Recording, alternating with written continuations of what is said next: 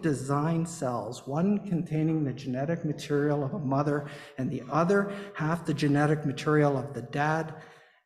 Somehow these cells exist beyond all possibility, and then via a process that is itself evolutionarily improbable to the extent of being impossible, somehow these two cells encounter each other, they unite, they conceive, and then they result in a baby, a new life.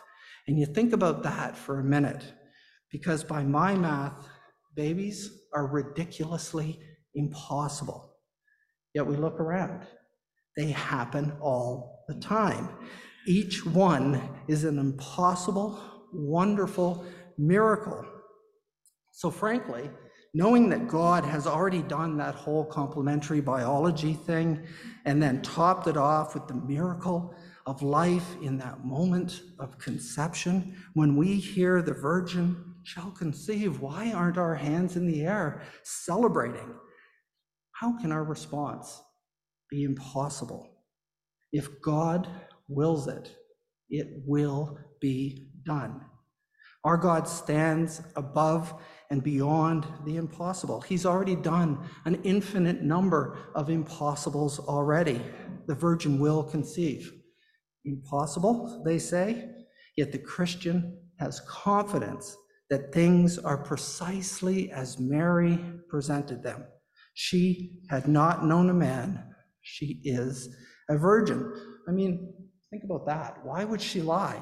There's Gabriel. He's standing right before her. He's a messenger from God.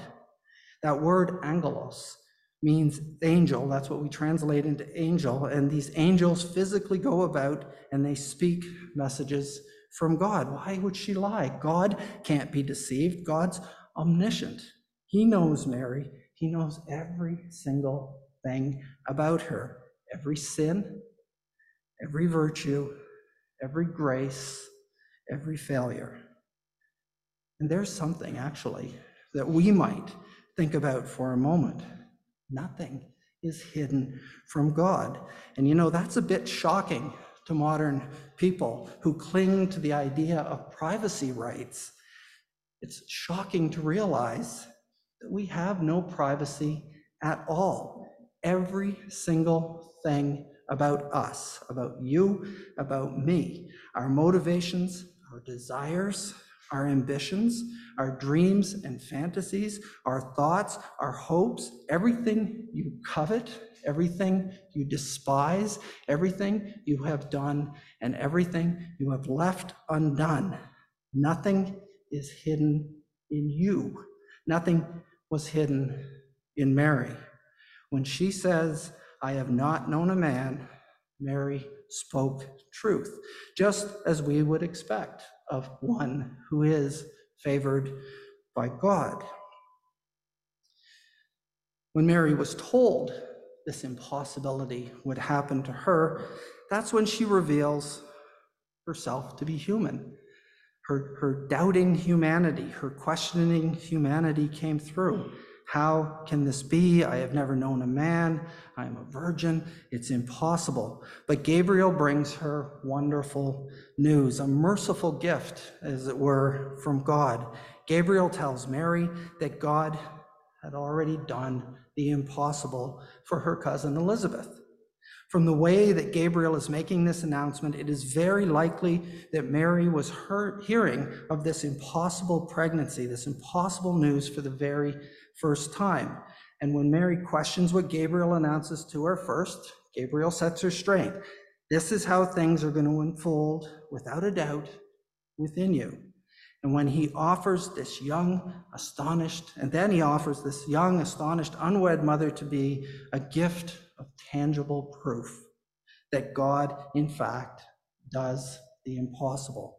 Your relative, Elizabeth, in her old age, long past the years of conception, has also conceived a son. And perhaps then Mary might again have thought to protest, but before she can, Gabriel tells her, with God, nothing will be impossible. God is omnipotent, and so it was The virgin conceived. The time had fully come, and God sent his son, Jesus, to be born.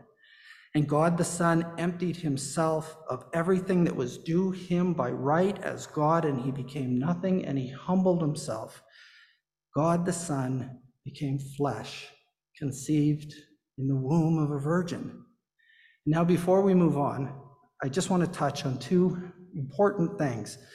First is to ask a question. Does this text imply anything about Mary's sinless perfection? And the answer is without a doubt, no.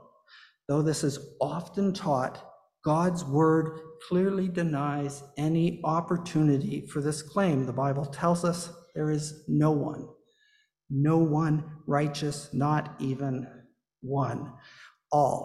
Everybody has sinned and fallen short of the glory of God.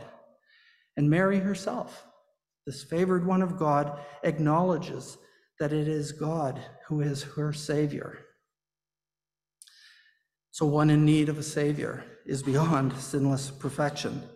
Today, through God's grace, we know that we have an advocate with the Father, Jesus Christ the righteous. He alone is the propitiation for our sin, for there is no salvation in anyone else, for there is no other name under heaven given among people by which we must be saved.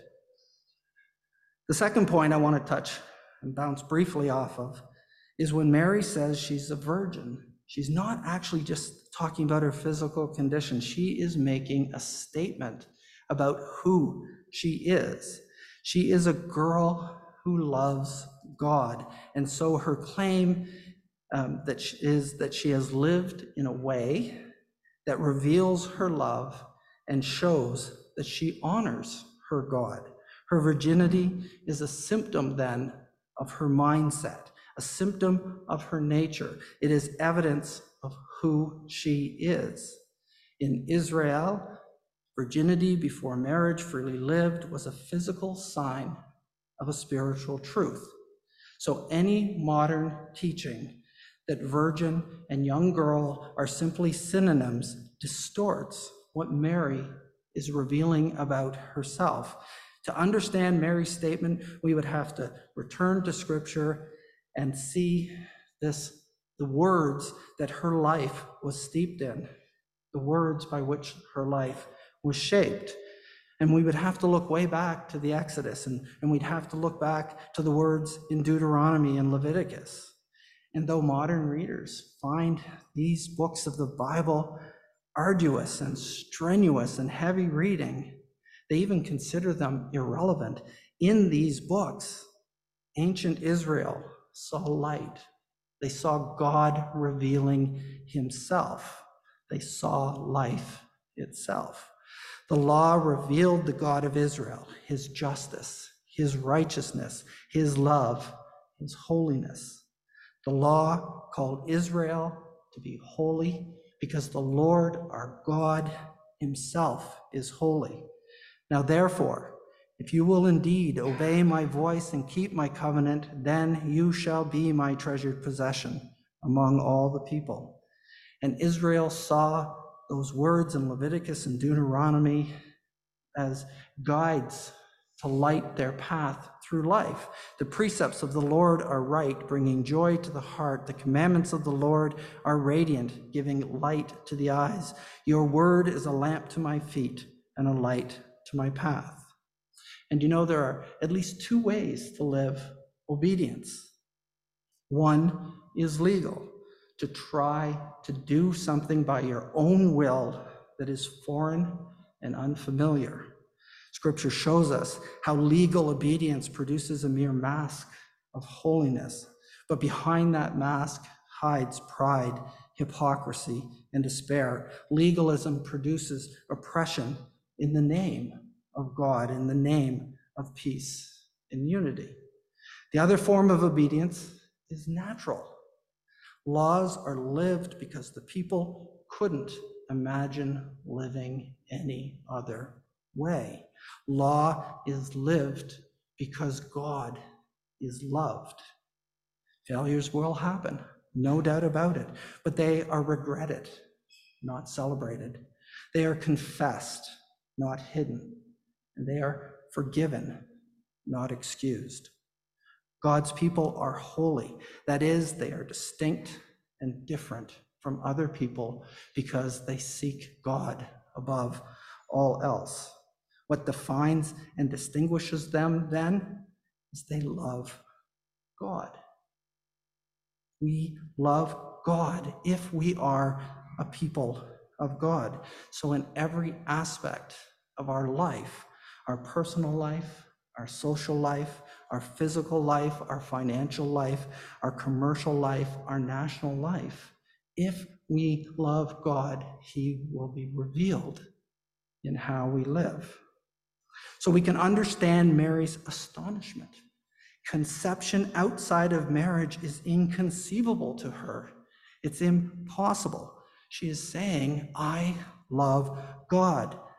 His desire for procreation is loving according to his creative and covenantal choice. I am a virgin, therefore it's not possible. Yet that statement, I am a virgin, interfaces perfectly with Mary's next two statements. Let it be done to me according to your word, and my soul magnifies the Lord. These are the words of a girl who loves her God. If it is God's will, let his will be done. Mary obeys because that is who she is, the favored one, beloved, living to give God glory. God's way is beyond our understanding. Before him, the weak are strong, the last are first. The life sacrificed and given and laid down does not lead to death, but it leads to true life. For God, nothing is impossible. So yes, the Virgin is a mother. The Virgin Mary did bear a son. His ways are marvelous and wonderful to our eyes. In Matthew's gospel, we are told of the trials that Mary would face. We might imagine her anxiety. Perhaps she would remember the stoning of an adulteress. Perhaps she would stress over dishonoring her parents. Perhaps she would stress over the humiliation of Joseph, her shaming, the damage to her reputation. Perhaps she would fear a coming divorce. Yet Mary, this virgin girl, this favored one, was steeped in the scriptures. She inhabited God's law and lived his word. The hope of Israel. Answer that phone, invite them down. No worries at all.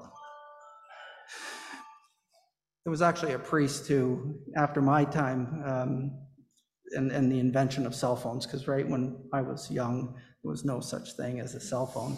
And but this guy came in, and every time somebody's phone went off, in the early days, because we had to turn the thing off for the bell not to ring. And that's what he would do. Every time he would stop and he would say, invite them, answer the phone, invite them to church, and then he would pray for whoever it was. And so you can pray for them. We won't go any further than that. So where was I? I don't even remember. Mary, right. Mary's hope, her life was shaped by the hope of Israel. Her desire and her thoughts were not of self-preservation. Mary was prepared to live the life that God was setting out before her. She trusted God because she loved God. My soul, she said, magnifies the Lord. Let it be done to me as you say. And God would do the impossible. He would become flesh in the body of this young girl, Mary. Here in Mary, we even glimpse the expression of the love that Jesus would teach us. We glimpse the living of that self-giving life that he would live and that he would call us to. And Mary would hurry, and she got up. There's almost an image there, right, of the Bethlehem shepherds, right? She hears the news from God announced by an angel, and off she goes to see if it's true. And Mary, very much like those shepherds, got up and she ran to visit Elizabeth, and Mary would find Elizabeth miraculously pregnant, 6 months pregnant. The impossible made obvious, standing right there before her, and Elizabeth would greet Mary with the exact words that she needed to hear. Blessed are you among women, and blessed is the fruit of your womb. Blessed is she who believed that there would be a fulfillment of what God spoke to her. Here again, if we think about it, is another impossible. How could Elizabeth have known in the first place what was going on in Mary's life? Nobody knew. Yet here before Mary was this elderly relative, far beyond childbearing years, impossibly pregnant, with a child jumping inside of her, speaking what only Mary had been told. It's impossible, yet it's all true, all of it. And Mary's heart sings, "My soul magnifies the Lord, and my spirit rejoices in God my Savior. For he who is mighty has done great things in me, and holy is his name." At Christmas time, we often sing a song that asks an important question.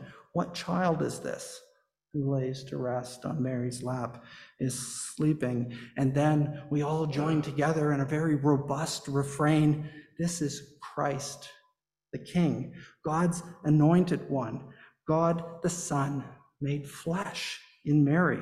From this virgin, the long-expected Jesus was born to set his people free. So finally, think about that for a minute. Think about the impossible being made possible. It's impossible for us to avoid the consequences of our sin. It's impossible for us to avoid death and damnation that we have brought upon ourselves. It's impossible for us to avoid the righteous judgment of our holy God. How could it even be possible for sinners to stand in the presence of a holy God? And the answer is found in the impossible virgin birth. For us, it is impossible, but with God, who stands above the impossible, nothing is impossible. He loves us despite all we have done to oppose him. He loves us despite our rebellion against us. He offers us forgiveness, not condemnation. He offers us redemption, not destruction. He offers us life, not death. He calls us home to himself. He calls us to be his holy people. He loves us, and he desires our love. Here we find the impossible gifts of Christmas made possible only through the one, the Christ, God the Son, born of the Virgin Mary. So I'm grateful. I'm grateful at this time of year that with God, nothing is impossible. And so my prayer for you today in Advent, at Christmas, until Jesus' coming again, is that you will earnestly receive the gift of the impossible. Jesus gives life. Jesus is love. He brings light to the darkness. He brings us hope. He brings us peace. He brings us joy, all the things that these candles represent. But ultimately, he loves us so much that he opened the way for each of us and all of us to return to God. So I pray that you will, in the Christ born of the Virgin, find the very real possibility of receiving God's love for each of you. Amen. So will you pray with me? Almighty God, we bless you and thank you for the impossible made possible. Because of your love for us, your gift of Jesus Christ, God, the only Son, born of the Virgin Mary, you opened the way home to you. You make possible what is impossible for us, that we be reconciled and restored to you. Move in us. Holy Spirit, move in us. Reveal anything that separates us from you. Restore in us the joy of your salvation. Help us to see our sin, to turn from our rebellion, and to receive your Christ, the eternal gift of Christmas. Amen.